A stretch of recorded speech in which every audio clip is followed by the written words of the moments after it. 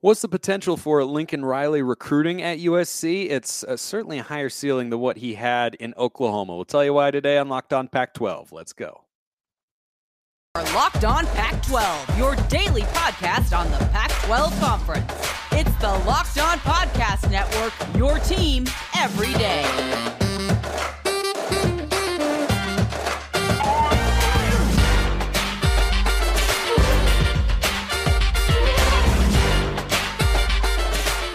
Welcome, everybody, to another episode of Locked On Pac-12. I'm your host, Spencer McLaughlin, D1 play-by-play broadcaster. Thank you for making this your first listen or your first view if you're watching on YouTube every day. Part of the Locked On Podcast Network, your number one source to stay up to date with the Conference of Champions and to stay up to date on the recruiting trail. We bring back on my guest today, John Garcia Jr., the Director of Recruiting for Sports Illustrated. Once again, we love his insight, and since we're hitting the recruiting trail here on the show today, John, I couldn't do it without you, man. It just wouldn't be right. I appreciate the kind words, my friend. And look, it starts at recruiting. Everybody knows that. So always a pleasure to jump on here and dig into it.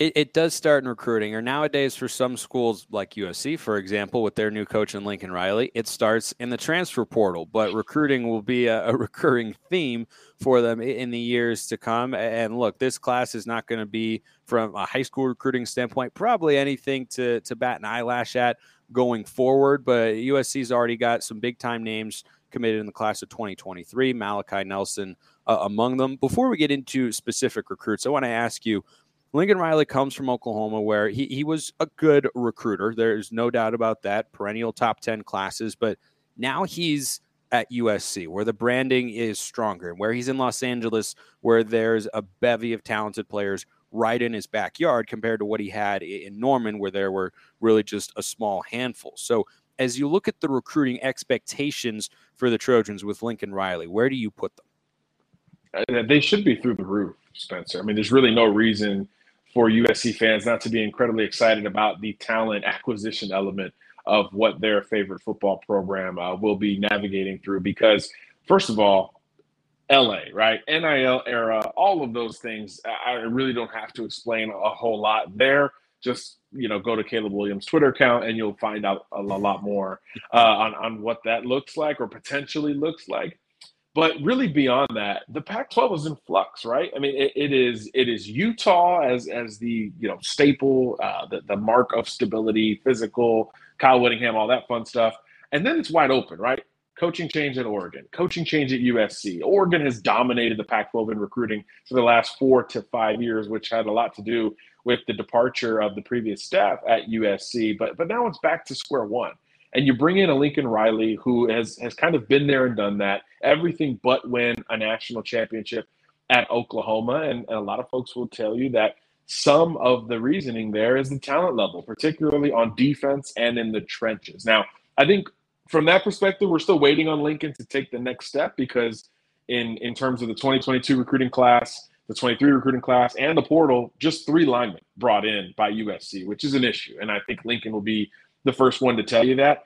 But if you look at the skill position, I mean, my gosh, quarterback, wide receiver, running back, secondary, even linebacker, this has been a streamlined, extremely smooth transition from one school to the next. And I think from that perspective, USC is going to be exciting. I mean, we just saw the ceiling of their last regime from the wide receiver position, Drake London, go in the top 10 of the NFL draft. That is the type of stuff that should become part, at least, of the expectation at USC going forward. In terms of the individual talent, that will be there, particularly at the skill positions. But you do have to bounce back with the trench recruiting, which should be the focus here going forward. And then, of course, you got to do it on the field. And you got to do it on Saturdays as well. But again, with the Pac-12 being a bit in flux from where I sit, I do think it is the great time, or it's great timing, I should say, for this move to have been made. And I think that's part of why Lincoln shocked and surprised a lot of people this offseason, or really right after the season,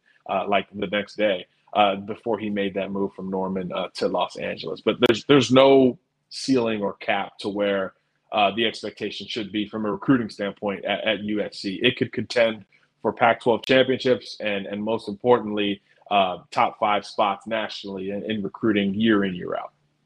Yeah, the skill position transfers that they've brought in are truly ridiculous on the offensive side. Obviously, you have Caleb Williams, who's probably going to be the number one pick in the 2024 NFL draft. You have Travis Dye come over from Oregon, Austin Jones from USC. So your backfield is solidified for a season, while you'll start to work in young guys like Raleek Brown in the class of 2022, and they've got a 4-star in the class of 2023 as well, whose name is evading me at this very point in time, which is why I'm looking it up.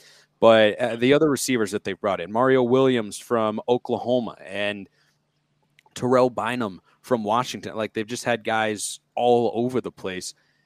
It's easy to see why the appeal is there for those skill position players. Lincoln Riley's going to score a lot of points. Quentin Joyner is the name that I was searching for in my brain a moment ago. But he looks like he'll fit in really well once he gets on campus. But the guys that USC has brought in, it's easy to see the pitch, right? Quarterback, receiver, that's been the hallmark. You know, they had Mark Andrews at Oklahoma as well, some nice tight ends. Like all those guys are going to get plenty of opportunities to showcase what they can do. But what should the pitch be? Because it's clear that he's able to bring in the high caliber skill position guys, but in the trenches for offensive and defensive linemen, how does Lincoln Riley need to approach that to bring USC to a college football playoff caliber program? You sell it as the final piece, Spencer. You say, hey, look, you don't have to Google very far to see what kind of skill position talent we have at USC. But we need to balance that out. This is football. This game literally starts in the trenches. You look at the last however many you want national champions. I mean, my gosh, look at Georgia's front seven last year. I mean, they all got drafted in the first couple of rounds the other day. I mean, that's what wins in college football, even to this day. You know, that group dominating Alabama's offensive line, pushed them over the top, to get them their first national championship. And that stuff still creates momentum in college football. And you build groups like that, now you can do anything. And you think of what Lincoln Riley's known for in that offensive explosion, and you start to pair it with dominant blocking on the offensive line and defensive lines that can get after the opposing passing attack. Now, all of a sudden, you can win games without having to score 50. You can win a game more comfortably. And that, has just amazing reciprocation effects to the rest of the team, right? The quarterback gets to sit a little bit longer. You get to test your depth and see what your backups look like later in games. And you're a little bit healthier going in through the grueling schedule that is the college football season, and you're prepared to be healthy in the playoff. I mean, there's so many advantages to being a balanced football team. And I think that's part of, again, the reasoning why you make the move to a school like USC, because they've also been there and done that from a historical perspective. But when you're sitting down with an offensive lineman or a pass rusher or a big nose guard, if you're Lincoln Riley, you're saying, hey, we've been here, but to get over the top, we need guys like you. We need to close this gap up front first. And I think that should be, again, the focus going forward. And I do think ultimately USC will be able to accomplish those things on the trail and in the portal as well. Well, 5-star class of 2023 edge player Jaden Wayne is one of those players who could help USC get over the top. He's considering the Trojans and a couple other Pac-12 schools I'll tell you about after I inform you that this show is brought to you by Built Bar. Summer is coming, and with summer, you're going to need some food on the go. Built Bars are the perfect snack to take with you on family vacations, on the golf course, hiking, spelunking, wherever you spend your summers outdoors. Built Bars are going to travel well with you. 130 calories, 4 grams of sugar, 4 net carbs, 17 grams of protein. If I ever get super, super busy and I don't want to throw dinner together rather than ordering some fast food, I'll just have a Built Bar and boom, I'm good for the night because of all that protein. Go to Built.com. Use promo code LOCK15. Get 15% off your order. That's promo code LOCK15 for 15% off at Built.com. Jaden Wayne is a big-time recruit in the class of 2023, and he's from the Tacoma area in Washington, so the Huskies have had him on for visits, and USC is interested in him. Oregon is also considered to be one of the big players in on him. So where is his recruitment at, and how close are each of those Pac-12 schools to potentially making him a future member of their program? Well, the Pac-12 is going to have something to say for, one of its finest sons in Jaden Wayne, a kid who's been on national radar for several years now, an elite pass rusher, great basketball player as well. You watch his highlights on Twitter, some bounce in this kid's game on the court. But on the field, he's got that great first step and the type of pass rushing prowess that really changes what you can do from a defensive standpoint and makes you identify him if you're coming at him from the offensive side of the football. And that's why he's been national really for 2 or 3 years now. I think 40-plus scholarship offers, but we know the Pac-12 is going to stay in this race. It's just a matter of who. I do think, talking to a source earlier today, I do think Jayden will start to narrow things down, which is big for him because he's taken as many visits as any national recruit we've talked about. And he's been on radar for so long that he's heard so many different pitches, experienced so many different locations that when he starts to narrow his list, it will be very, very telling. I do believe he'll cut it to 4 or 5, and those 5 schools will eventually be official visit destinations.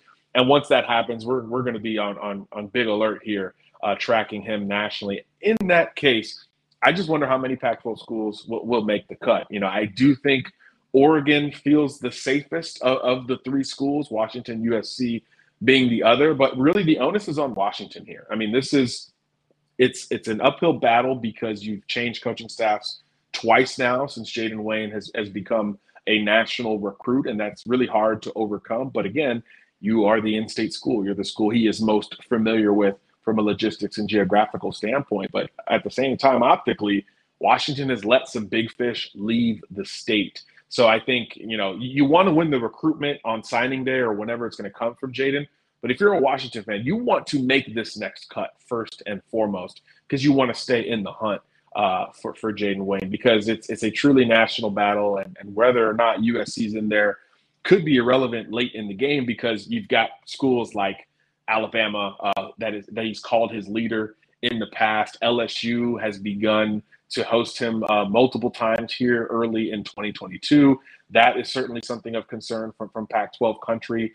Georgia's involved as well, the defending national champs that we just talked about. So one of these schools isn't going to make the cut. So I do think that if you're Washington, you should be very wary of that and keep an eye out for when he does drop his top group. And if you make that cut, you got to get him on campus for an official visit and give this new coaching staff ample time to sit in with him, even though they are the in-state school. So it's going to be quite fascinating with Jayden. It's a Pac-12 SEC type of battle, but just how many schools from each conference gets into that final group will be very telling as to where this recruitment is heading.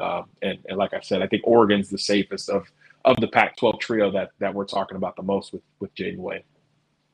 I think it's a little bit of a tough time to be part of the UCLA football program, not because they aren't trending up, but they hired Chip Kelly and they were all in on the rebuild when he got there, right? He brought in his guy at quarterback, DTR, who was as raw of a quarterback prospect as you will ever see in college football ever, and he has become a really solid player at that position. They're 8-4 last year. Unfortunately, they don't get to show their chops in a bowl game, in the Holiday Bowl. I believe it was the Holiday Bowl.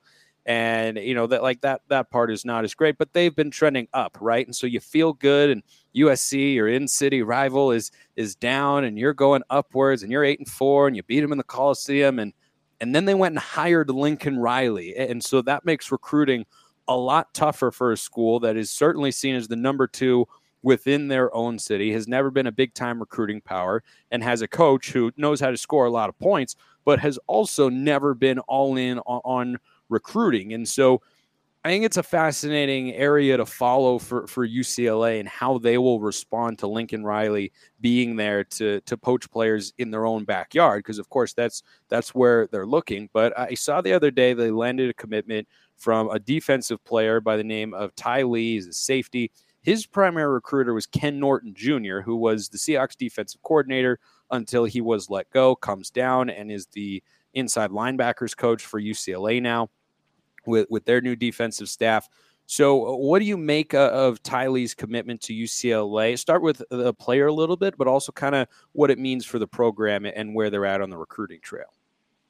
Well, as a player, I think this is an interesting hybrid coming out of St. John Bosco, which is, of course, a national power on the high school football front. 6'3", right under 200 pounds. And you mentioned his positional recruiter, or his lead recruiter, I should say. I think that's a positional projection waiting to happen. In the days of the Ken Norton Jr. size linebackers, ironically enough, are over, right? You want guys who are a little bit lighter, a little bit more comfortable playing in the box or outside the box relative to the defense, the coverage, the scheme, or the scenario. So I do think that he's going to bulk up and play linebacker at the next level as a hybrid. He already plays a ton in the box for St. John Bosco, which really moves their safeties all over the place. So when he's in the box, he's really physical. He's strong downhill, comfortable downhill, but he does have the range today to be a very effective high school safety. So I do think that will be quite interesting in his development, talking about Ty Lee. How soon does he start putting on the weight, and how does that affect his ability to play in space? But from a profile standpoint, he's going to be a well-coached up kid coming from St. John Bosco. Like I said, they put a lot on their safeties from a mental and physical standpoint, and they play in the hardest and toughest league there is in high school football, the Trinity League. So I do think that brings a certain level of benefit of the doubt at St. John Bosco. So whenever you're recruiting one of those guys, you just feel better about it. But I think conversely, in terms of the recruitment, Spencer, this shows you the power of bringing in a big name, an NFL name who's been there and done that. That precedent really does resonate on the recruiting trail. A couple of weeks ago, I was asked about Ty Lee, and it was like Oregon, USC. It was other schools that we talked about before getting to UCLA. But lo and behold, Norton is hired. He takes the official visit this past weekend, falls in love with it, and not only does UCLA vault to the top, but he goes ahead and makes his verbal commitment to Norton and to the Bruins. So I think this is a good sign. It's certainly a validator of Chip Kelly hiring him, and a validator for us knowing, hey, how well is Ken Norton going to recruit, right? A guy coming from the NFL ranks where you don't have to do that. I think this tells a little bit of that story. Clearly the passion's still there for the former Cowboy and 49er linebacker. So it's quite interesting to see. As you said, optically, UCLA needed a win. So to win one in your backyard where USC was involved feels good, especially when it's for a Trinity League player like Ty Lee coming out of St. John Bosco. So I think this was a nice weekend for the Bruins, and for them, hopefully the beginning of something strong to come, because they just got a couple commitments in total at this point in the 23 cycle. Yeah, and I just have to imagine that every recruiting win like these has to be celebrated a little bit extra for Bruins fans, because, Oregon has been pulling guys out of California and bringing them up to Eugene with a lot of success over the last few years. And now you've got USC in there, and Utah has become a really pretty powerful national brand from a football perspective. So they're starting to become, more teams that you have to compete with for players in the Pac-12, whereas a couple of years ago, it really would have just been kind of Oregon and everybody else. And the Ducks have dominated recruiting as a result of that. But I'm glad you brought up that point about Norton, remembering how to recruit, because I think that's always the biggest question mark when you bring in somebody from the NFL is, do you remember how to relate to college kids? Not players, college kids. And that's sort of a different beast that you're dealing with there. And so for him to be the primary recruiter and have gotten this guy is a good early sign, but he's going to have to deal with the transfer portal as well. And we'll tell you about one of the strangest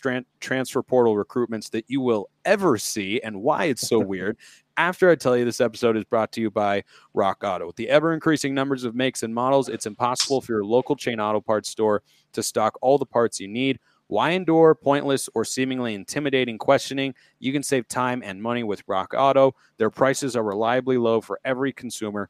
Go to rockauto.com right now. See all the parts available for your car or truck right locked on in their How Did You Hear About Us box, so they know that we sent you here at Locked On. Amazing selection, reliably low prices, all the parts your car or truck will ever need. rockauto.com. Transfer portal's big, right? You get a one-time freebie. There are a record number of kids in the portal. Doesn't look like it's going to go anywhere unless some future rules come down from the NCAA, but that doesn't appear imminent, certainly not this year or in the next year or two. So this is what it is right now. Jermaine Lowell of Arizona State has one of the strangest transfer portal recruitments that I can remember. Now, you've studied this a lot more than me, John, so you can, if you've got a more peculiar story than this, by all means, throw it out there. But he's in the transfer portal after injuring his triceps and not playing in 2021. He's an all Pac-12 caliber player. He's an NFL draft caliber player. In 2020, PFF had him graded as the second highest interior defensive lineman in the country behind a guy from Ohio State. So this is a big time player, right? he goes into the transfer portal, and this is what makes it so weird. He has said very clearly, and the reports have all indicated and backed this up, that he wants to come back to Arizona State, but he's going to test the waters anyway. And his schools are Texas Tech, Florida, Louisville, and Oregon. I'm going to take a stab and say that's the first time those 4 schools have been mentioned on the football field in the same sentence. How does that even come about? Texas Tech, Florida, Louisville, and Oregon. You're covering a good swath of the country there, but John, what do you make of all of that? Yeah, it's almost like restricted free agency in pro ball, right? Where you're like, I like this team, I know this team, but I do want to see what kind of value I have elsewhere before I make a final decision. And then you start to get into the teams, and you're like, wow, this kid from Long Beach Poly in California is not looking at any California schools, but looking all over the country, quite literally, and then doing this like Nike check of an official visit swing throughout America on consecutive weekends, no less. So he announced he'll go to Louisville on the 13th, Florida May 20th, then down to Texas Tech May 27th to see that new coaching staff, and then all the way up to Eugene for the Duck visit to wrap it up the first weekend of June. Just a bizarre list of schools there, but you can see the timeline here, right? The visits tell us a lot in high school and transfer portal recruiting. 4 official visits in 4 consecutive weekends.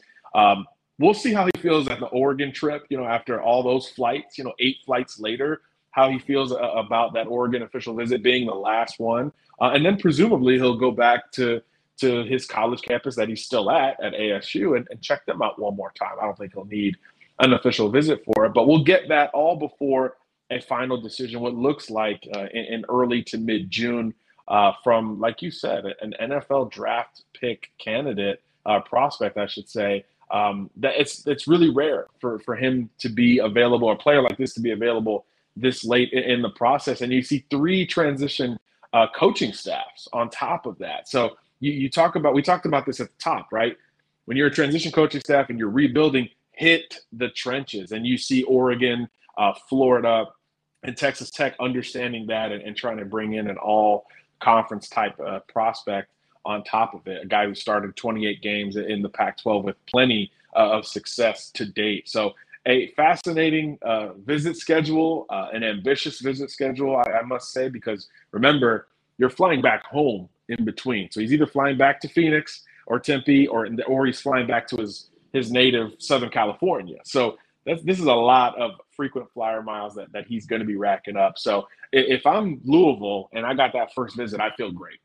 Oregon, not so much with the 4th trip, but you never know. You never know. Those are 4 very different campuses. I've been to 3 of them, and I think he'll get, quite a unique experience, one versus the other. But this is a big deal. This is one of the biggest transfers still in the portal yet to make that final decision. And for him to lay it out that way, I think will be fun to track, and a lot for him for these next few months, because this is really just a rental, right? I mean, this is a guy who's close to the NFL draft. He just needs to show that he's healthy and have a bounce back senior season in 2022. So you're talking about a rental from June to December, not even really a full year on a college campus. So he's certainly going to put in the work and the due diligence to figure out where he wants to play. There's no doubt.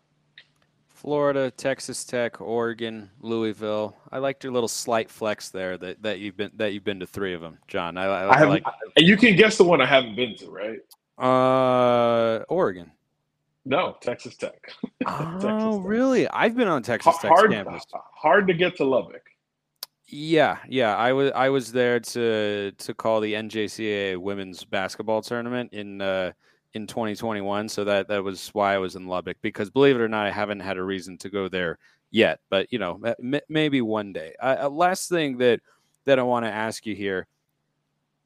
You mentioned he's a Southern California kid, right? And I have read or heard on the grapevine, so to speak, that USC has been interested in him, or they've at least, made a call or expressed that they would want him. And, knowing that USC needs to rebuild in the trenches and that UCLA is always looking for defensive help. And even if this is a 1-year guy, he's going to be a high impact transfer, whichever program he ends up going to. So is there any indication that that one of those California schools could make it onto the list? I mean, how are, they getting left out of a guy who's from that area who's so supremely talented?